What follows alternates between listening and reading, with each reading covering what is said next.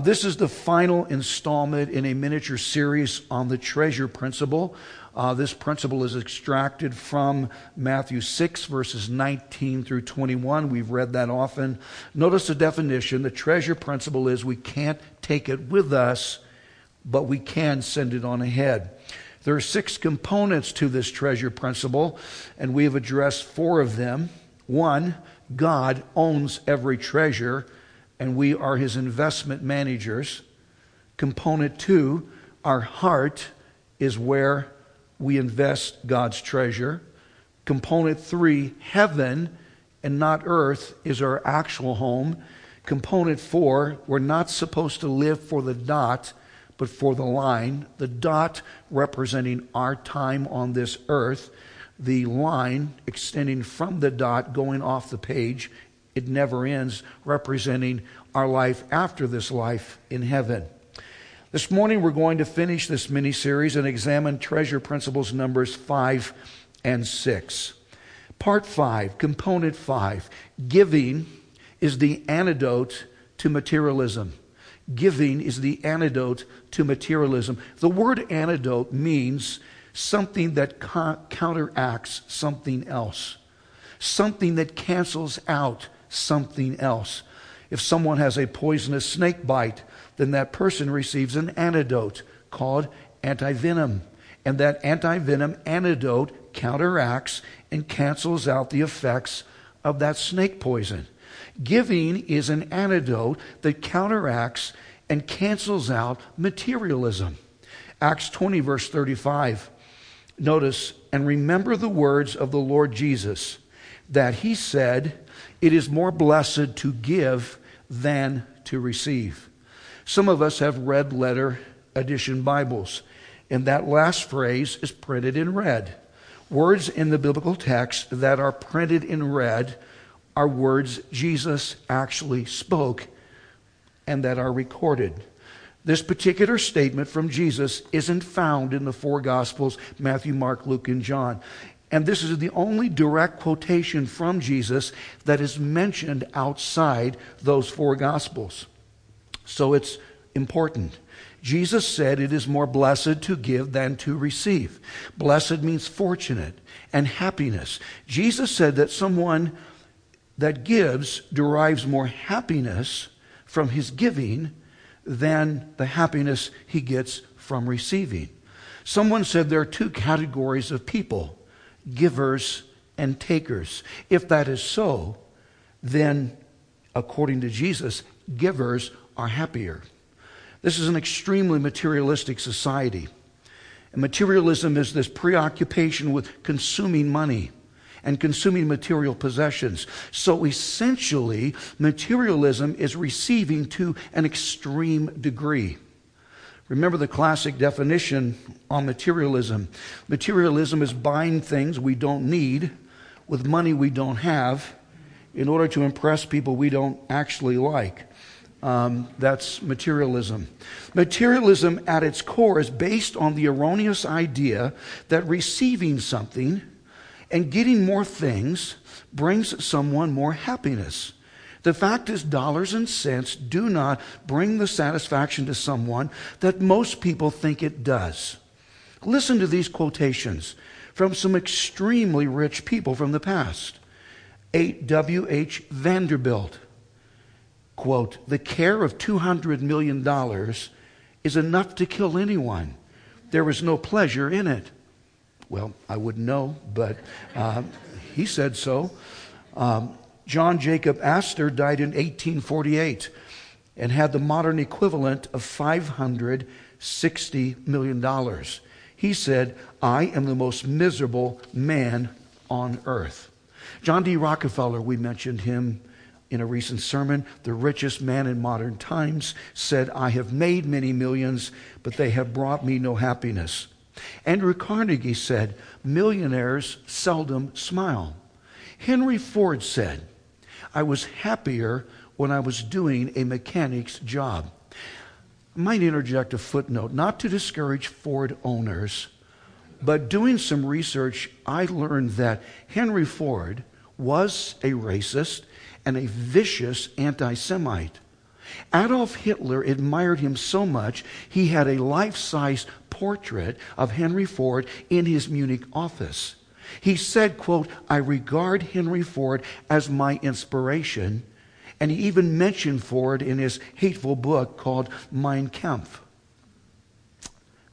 You can still buy a Ford, it's okay. He's dead, but I'm just saying that's not a good start there. Anyway, someone said there are 3 things money cannot buy: health, heaven, and happiness. The Chicago Tribune carried the account of Buddy Post as, quote, "proof that money can't buy happiness." In 1988, Mr. Post won $16.2 million in the Pennsylvania lottery. But since then, things haven't gone so good. He has been convicted of assault. Wife number 6, count them, 6, left him. His brother was convicted of attempting to murder him, and his landlord successfully sued him for 1/3 of the jackpot.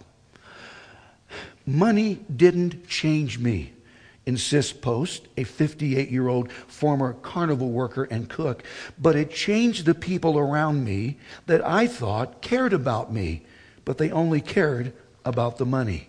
Post tried to auction off 17 future payments valued at almost $5 million.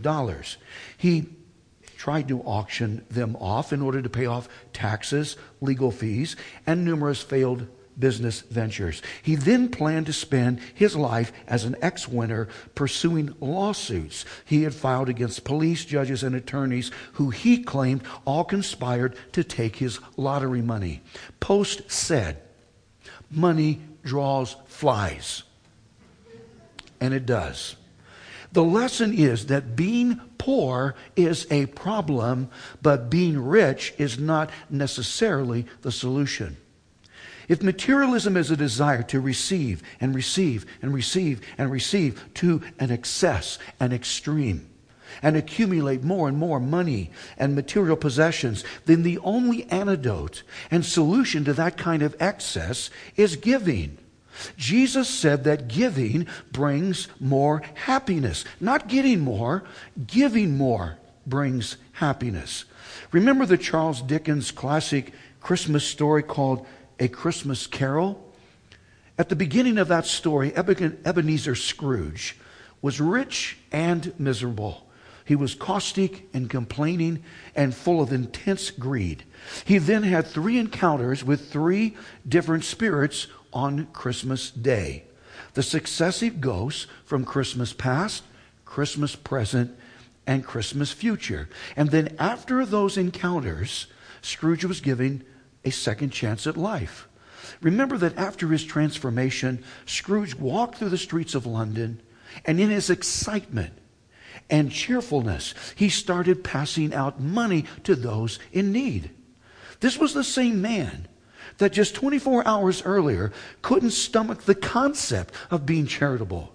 But then after the Christmas ghosts, he found incredible happiness and satisfaction in doing just that.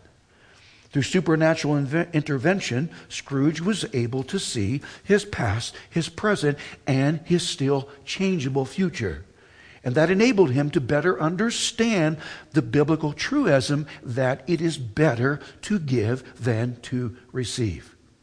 Those that know me understand that giving is the one subject I neglect most from this pulpit. I don't talk about it often. One primary reason I dislike addressing giving is because of how televangelists and Christian celebrities and other pastors have misused this subject to enrich themselves and or their ministries, and that is unacceptable to me. I find that offensive. Robert Morris pastors a mega non-denominational charismatic congregation called Gateway Church in South Lake, Texas, near Fort Worth. That name might sound familiar because there's a popular commercial Christian record label called Gateway Worship that originated from that church. Gateway averages some 36,000 in attendance. FYI, I have zero interest in attending a church that size. I am apprehensive about most mega churches. Not all of them. There are some excellent mega churches, but most of them I find undesirable. The famous 19th century London preacher Charles Spurgeon said, "What is right is not always popular, and what is popular is not always right." And that characterizes most mega churches. Robert Morris preaches on tithing, and he does so often. Tithing is a common subject in some evangelical churches, except not here, and I will explain that in a moment. The basic giving unit in the Old Testament was a tithe, and tithe meant 10%. 1/10 of something, or 10%. Don't miss this. That word tithe wasn't a religious word per se.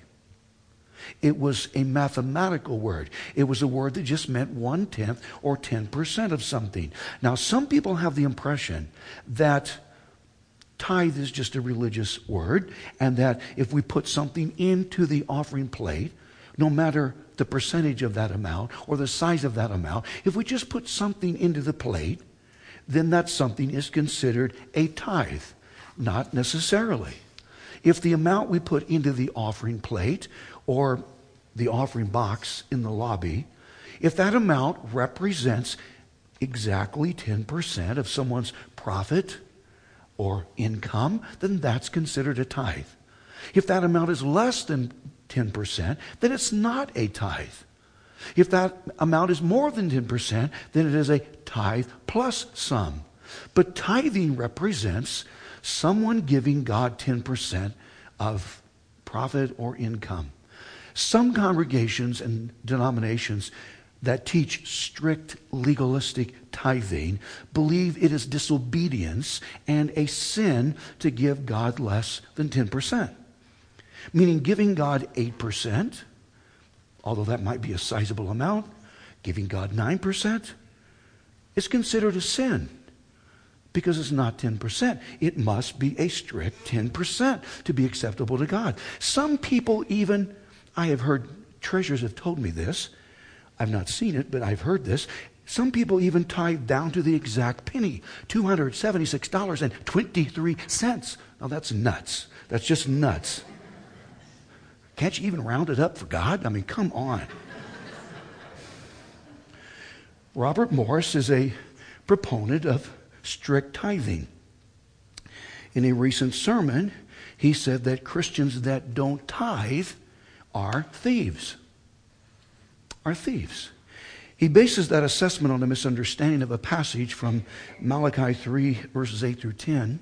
I have an entire sermon addressing that text and how it is so often misunderstood. He then said that Christians that don't tithe open themselves up to demons and demon possession. He said that. Christians that do not tithe, meaning that do not contribute 10%, open themselves up to demon possession. I read, from a statistical perspective, there are just 4% of evangelicals that actually do tithe. That's a lot of demon possession. People, that just isn't true. And telling a congregation that is unbiblical manipulation and spiritual abuse. That is just wrong. There's an evangelist named Jesse Duplantis. Jesse's from New Orleans. Jesse is a Pentecostal and part of the Positive Confession movement. So he preaches a prosperity gospel that God wants to bless us in riches, contingent on our faith in him to do that. He's popular. He has 159,000 subscribers to his podcast. His evangelistic organization owns 3 private jets. But in 2018, he started asking people in his podcast and on YouTube and television and in his meetings, he started asking donors to contribute to his organization so he could purchase a $54 million jet called the Dawson Falcon 7X. That is a nice plane. Jesse said he needed that plane. He just had to have that plane because he said commercial jets are full of demons. After coming home on Southwest Airlines that just canceled 1,800 flights, I almost believed that.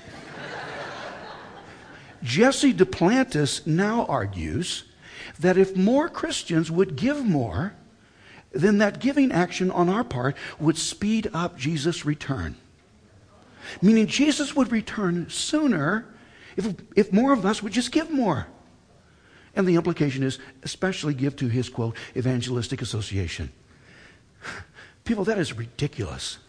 It's because of con men like these that I tend to avoid the subject of giving. I don't want to be identified with those religious hucksters. I don't want to be misrepresented as a money-grabbing preacher. I hate manipulation. I hate coercion. So other than in our Essentials to Discipleship course, I haven't addressed this subject from this pulpit in 51 months. And that's not necessarily a good thing. Because in my ambition not to be miscategorized, and in neglecting this subject and not addressing this, I might have deprived someone of the information he needs to find more happiness.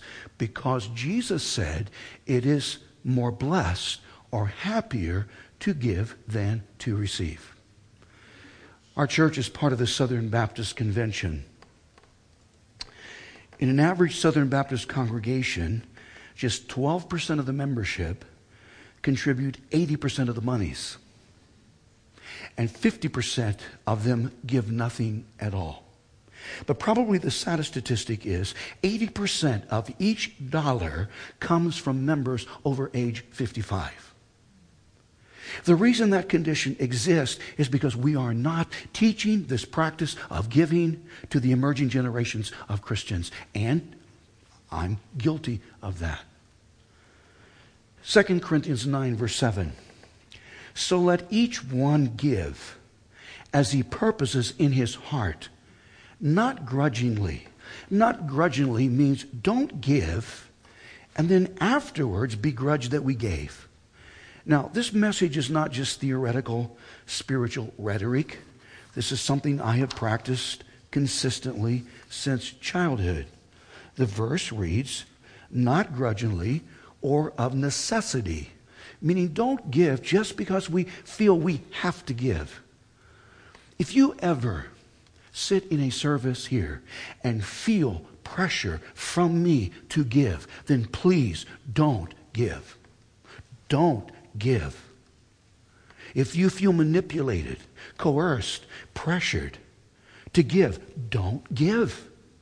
Because if you give, then you're giving out of necessity. No, give because you have a sincere desire to give. Notice, for God loves a cheerful giver. Paul wants us to be cheerful givers. This word cheerful in the original Greek language is hilaros, from which we get our English word hilarious. Hilarious means boisterously gay, noisy, and exuberantly gaiety. The statement is made that God loves someone that is able to give in a hilarious, exuberant sense. It is most unfortunate that most congregants don't get super excited about giving. Most of us have seen the wave at a ball game. Some congregants practice the wave as the offering plate is passed. It gets closer to them. It's time to do the wave. Keep it moving. Go on down.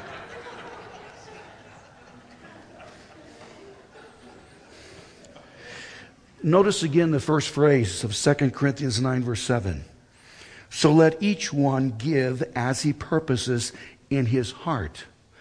That particular statement means that the precise percentage or precise amount someone gives is to be a personal decision. It is up to the individual himself to determine just how much he gives. Understand, as a pastor, a spiritual shepherd, it is my business to tell you God expects you to give. It is, though, none of my business to tell you how much to give.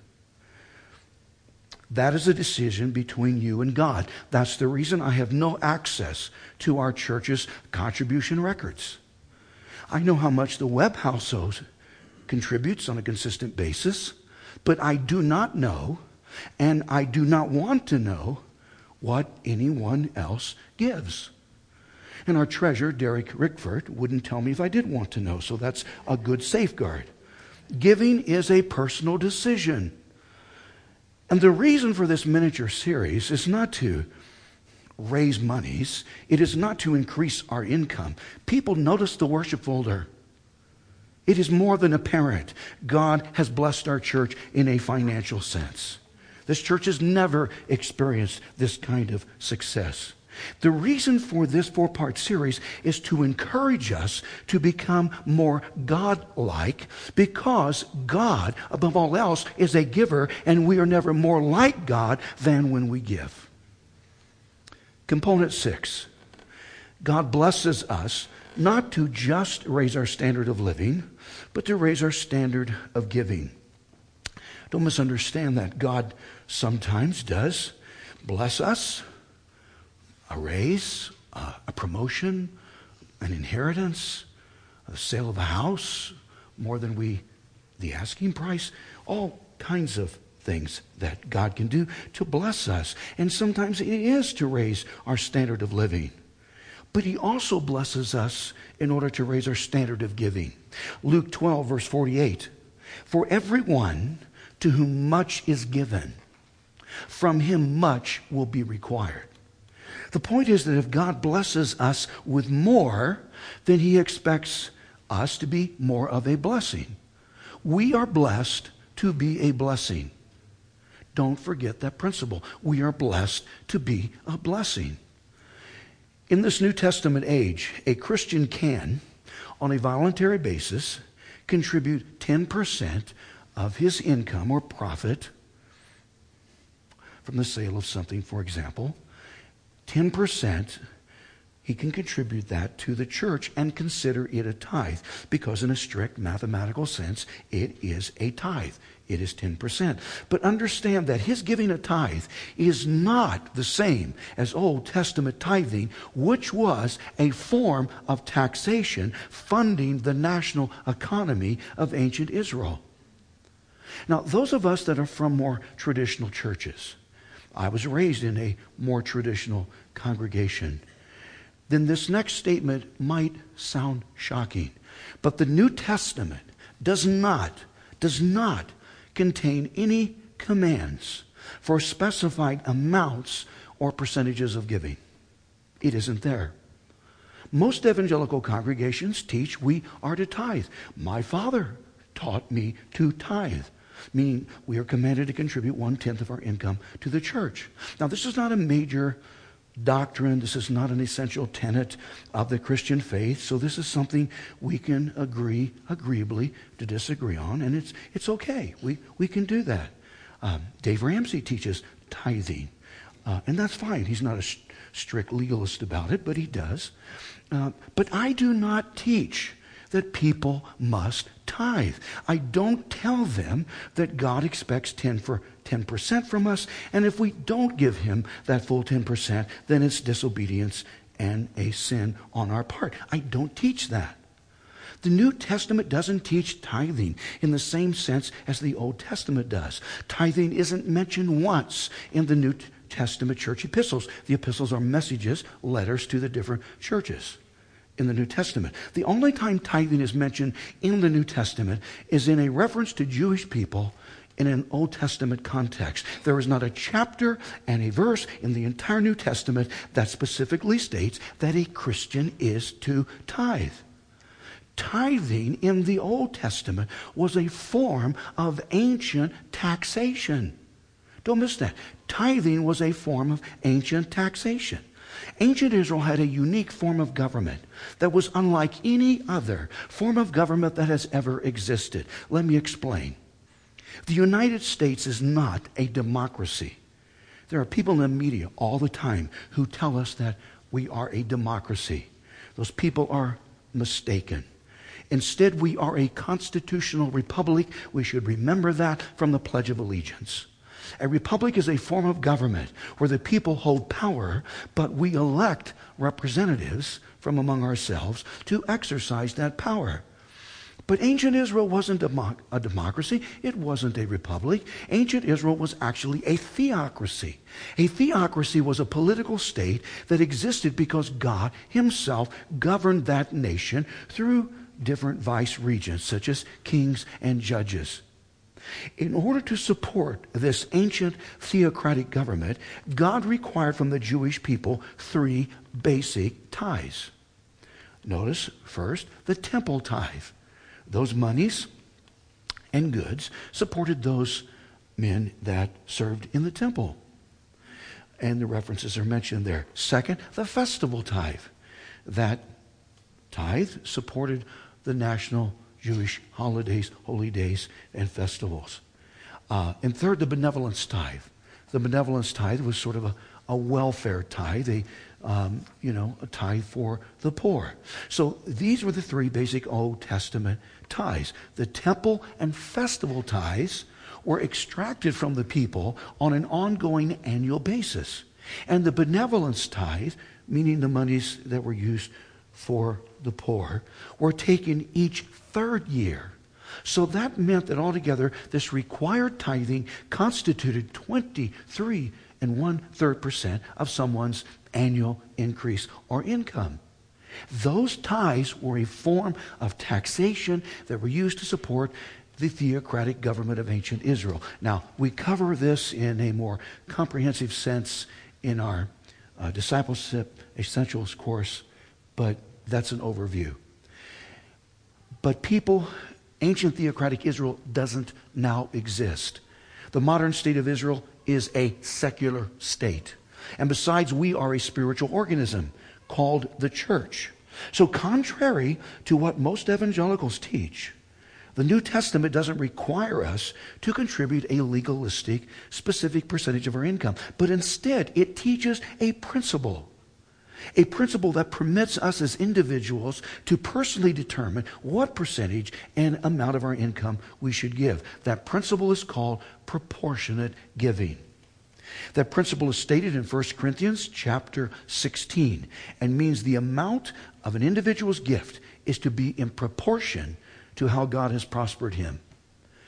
This means someone's gift is connected to how God is blessing us. As God gives us more, then we should be able to increase what we give back to him in both amount and percentage. Notice the definition. The principle of proportionate giving states that the amount of a person's gift is to be proportionate to how God has prospered him. 1 Corinthians 16, verse 1. Now concerning the collection for the saints, as I have given orders to the churches of Galatia, so you must do also. Verse 2. On the first day of the week, Sunday, let each one of you lay something aside, meaning set some money aside so you have something to give. Storing up, meaning setting some money aside to give, allowing that money to accumulate, as he may prosper, that there may be no collection when I come. Let me set up the historical context.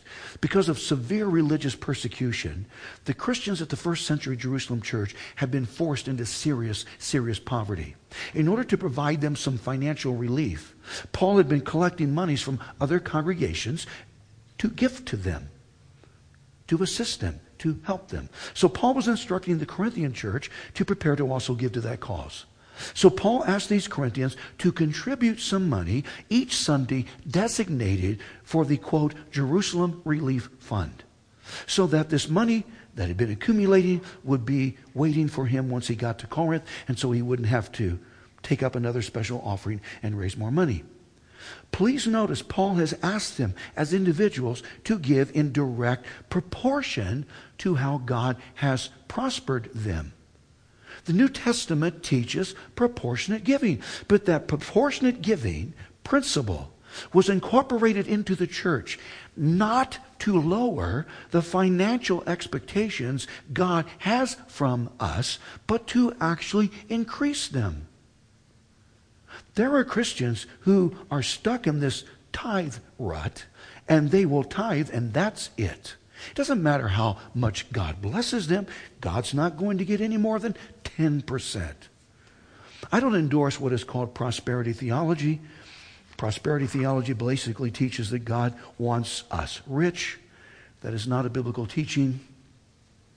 Positive confession preachers teach it is a sin to be poor. And we're poor because we don't have enough faith in God for Him to bless us in riches. That's heretical. I do believe, though, that God wants to prosper His children.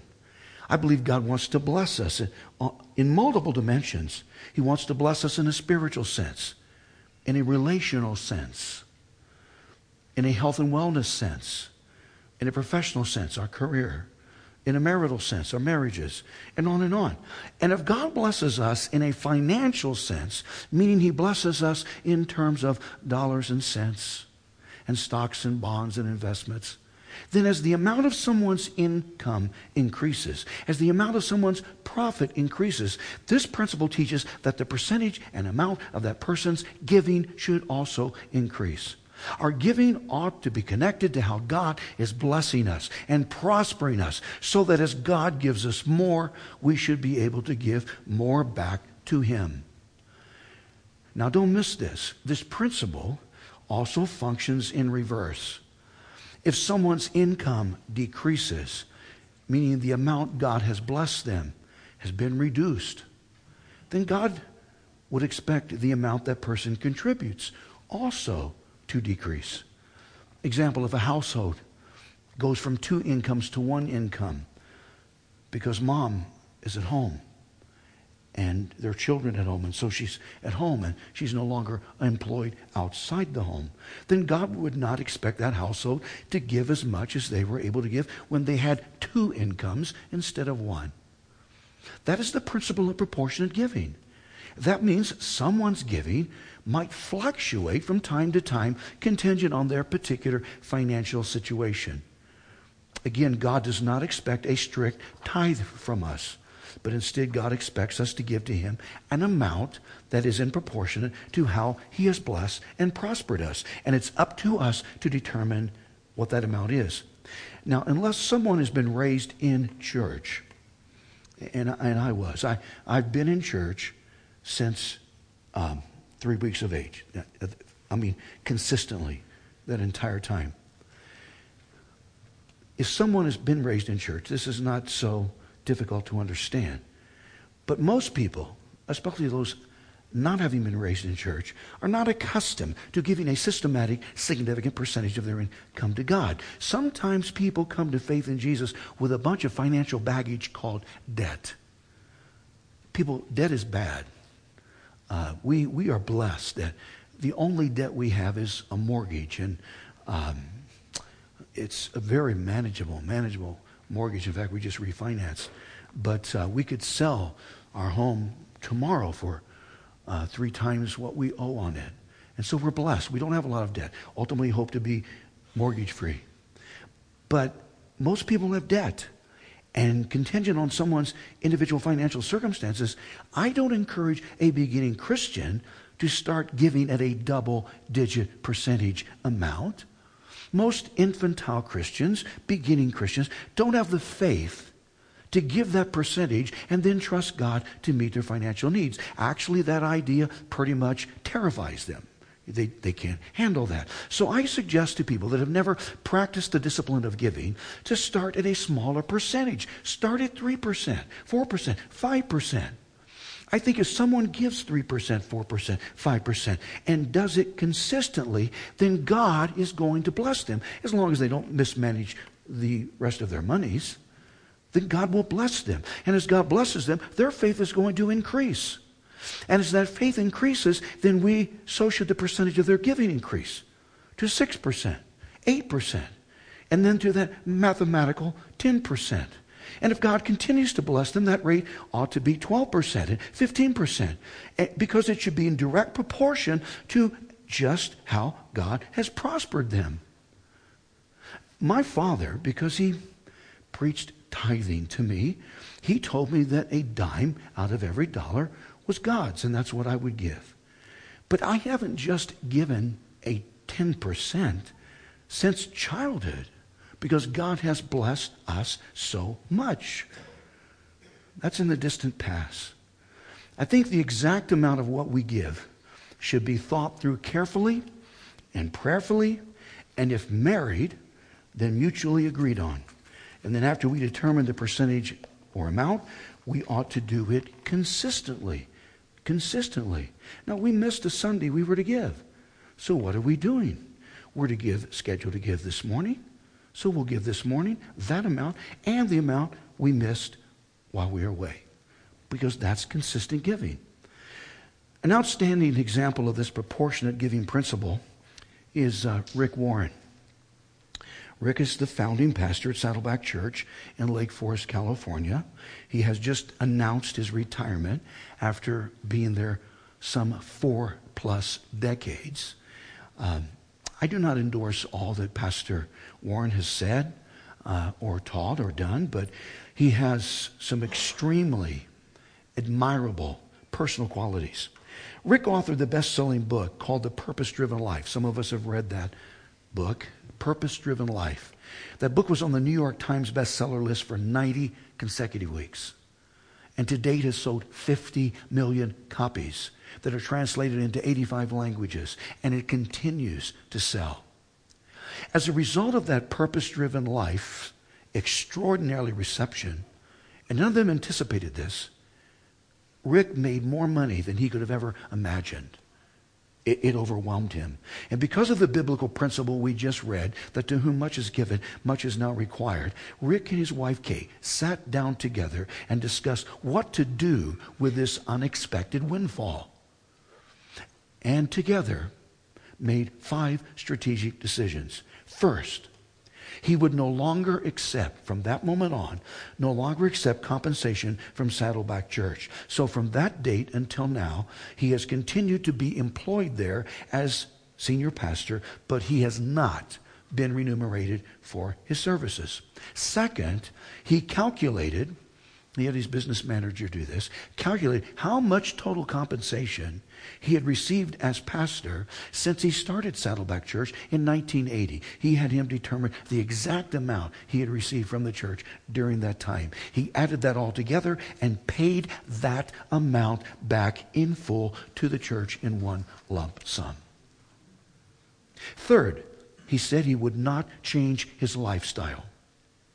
No bigger and more expensive house, no vacation house, no exotic and hyper-expensive vacations. Instead, he has gone to minister to AIDS victims and impoverished people in Asia and Africa. 4, he would start 2 nonprofit foundations. 5th, he would practice reverse tithing in a mathematical sense, and that meant he would give 90% of his income to God and survive on just 10% for himself. Now, 10% of a whole bunch is still okay. I'd rather have his 10% than all of mine. I mean, seriously. All of that was voluntarily. He did not have to do that. I don't know that God expected him to do that, but that says volumes about where his heart is. And it is such a stark contrast to all of these televangelists that have these incredible, exorbitant, lavish, and expensive lifestyles that I find revolting. God blesses us not to just raise our standard of living, but to raise our standard of giving. And the point is that God blesses us to be a blessing to others. Remember that. We are blessed to be a blessing. I'm going to illustrate the treasure principle in conclusion through commenting on 2 different men. In November 1922, Howard Carter made one of the greatest archaeological discoveries of all time. He found the burial tomb of the ancient Egyptian pharaoh Tutankhamun. Carter had been searching for that grave since 1917. He found the tomb in November 1922. But he wasn't able to actually enter the tomb for another 3 months. On February 17, 1923, just after 2 p.m., in front of 20 selected witnesses, the seal to the tomb was broken,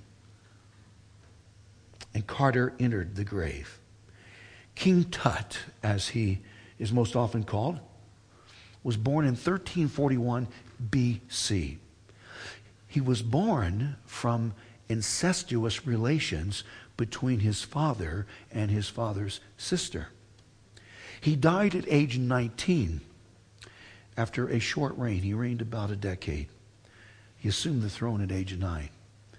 Some believe he died from a gangrene infection resulting from a fractured leg, but there are other theories, so no one is certain as to the exact cause of death. Tutankhamun's tomb is the only tomb out of 60 tombs in the Valley of the Pharaohs that was never looted. It was found completely intact, as it had been for some 32 centuries. Archaeologist Carter entered the tomb, and the first thing to capture his attention was the immense amount of gold. There were literally hundreds of pounds of gold found in that tomb. Notice, that is the most famous artifact from that find. That is the burial mask for Tutankhamun. Then that's, next slide is more gold. Look at, and then the gold chair. That's insane. These are gold flip-flops. Probably called sandals, but this pharaoh was elaborately dressed for a long journey and perfumed with spices and surrounded with flowers, food, and wine. His body was wrapped in gold tissue, and he wore gold collars. Over his head, as we have just seen, he wore a mask of red and white gold and blue glazed earthenware. He was actually buried inside 3 different coffins, one inside another. The innermost coffin was made from solid gold.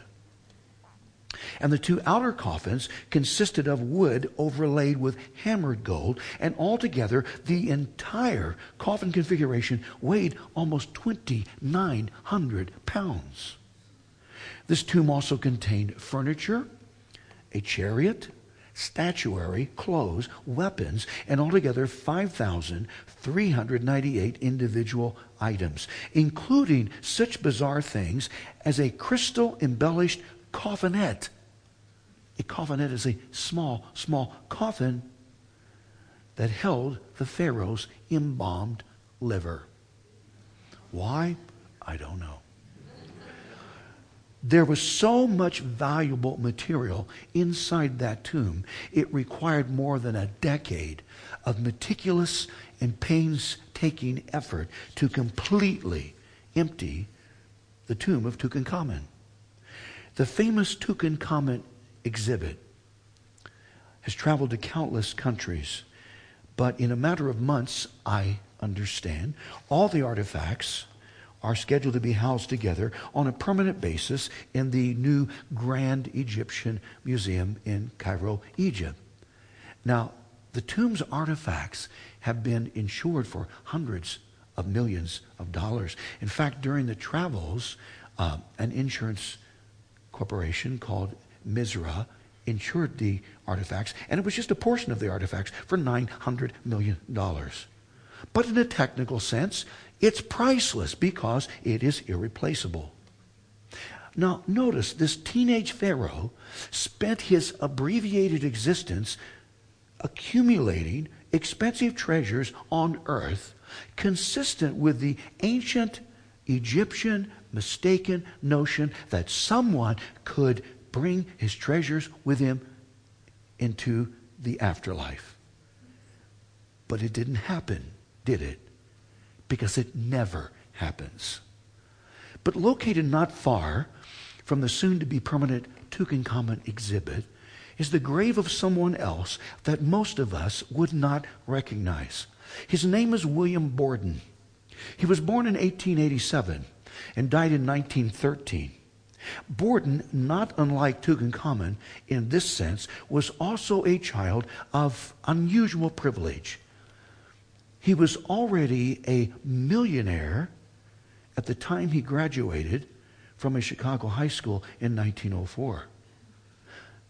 This part might sound familiar because his last name was Borden, and as that name suggests, he was heir to the Borden dairy estate. His parents sent him on a trip around the world as a high school graduation present. During his journey after high school through Asia, the Middle East, and Europe, he found an increasing burden to minister to the masses of hurting people. He wrote to his parents and said, I am going to give my life to prepare for the mission field. After that decision, he wrote 2 words in the back of his Bible. And those words were, no reserves. No reserves. Meaning he was going to the mission field alone, expecting no one else to assist him. Even if it were just he and God there, he was still going. In 1905, Borden arrived at Yale University as just one more freshman.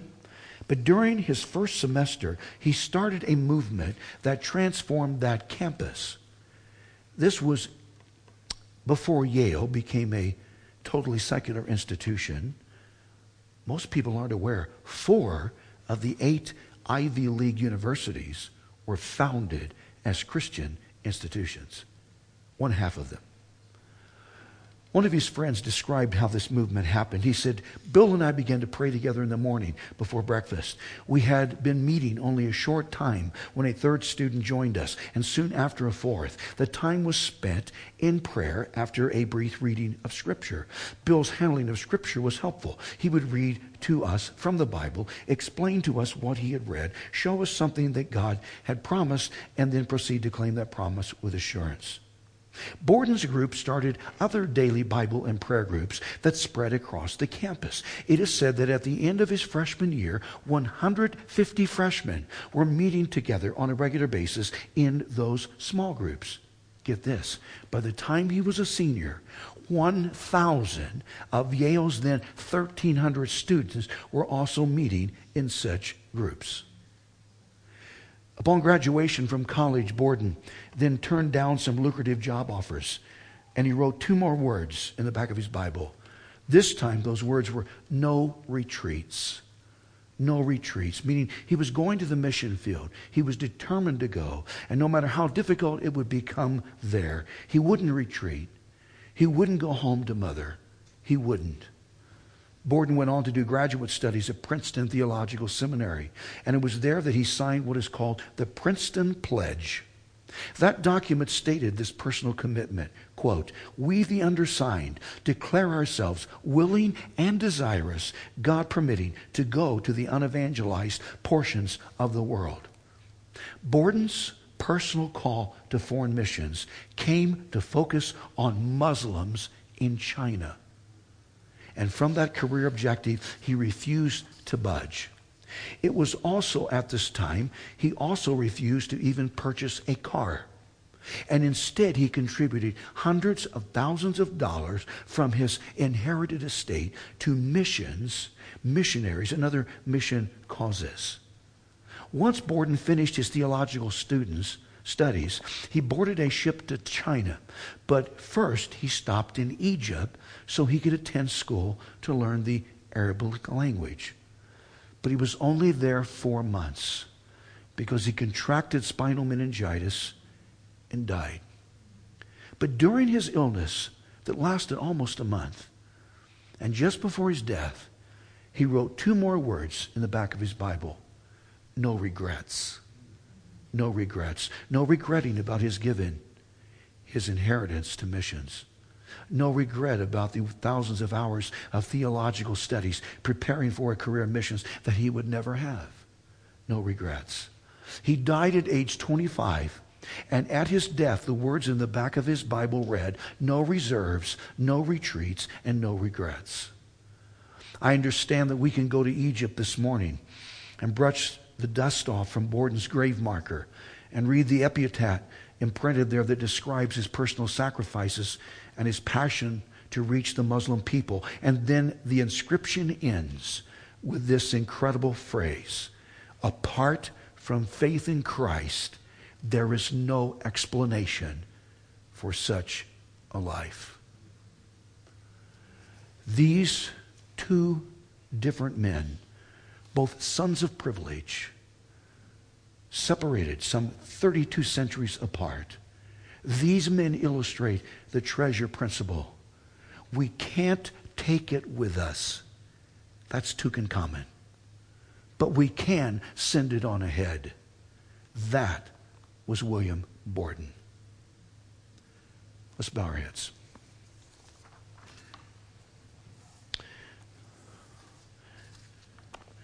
Father, I hope no one is misjudging my heart, my motive for even doing this. I believe giving is a personal matter, and it's difficult for me to comment on that other than what you have said. I pray, though, that what you have said made sense and will have an indelible imprint on our thinking once we leave this place. I pray that we will put into action the instructions about proportionate giving. Not just to do what so many do, just let's give God 10% and we're good. No. God blesses us as he does. Help us to respond in blessing him more and blessing others more.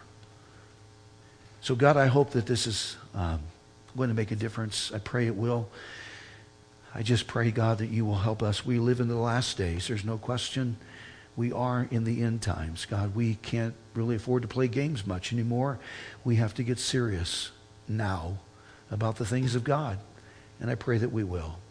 Thank you for these people who are so attentive to listen to your word. I pray you'll bless them for it. And thank you. In Jesus' name, amen.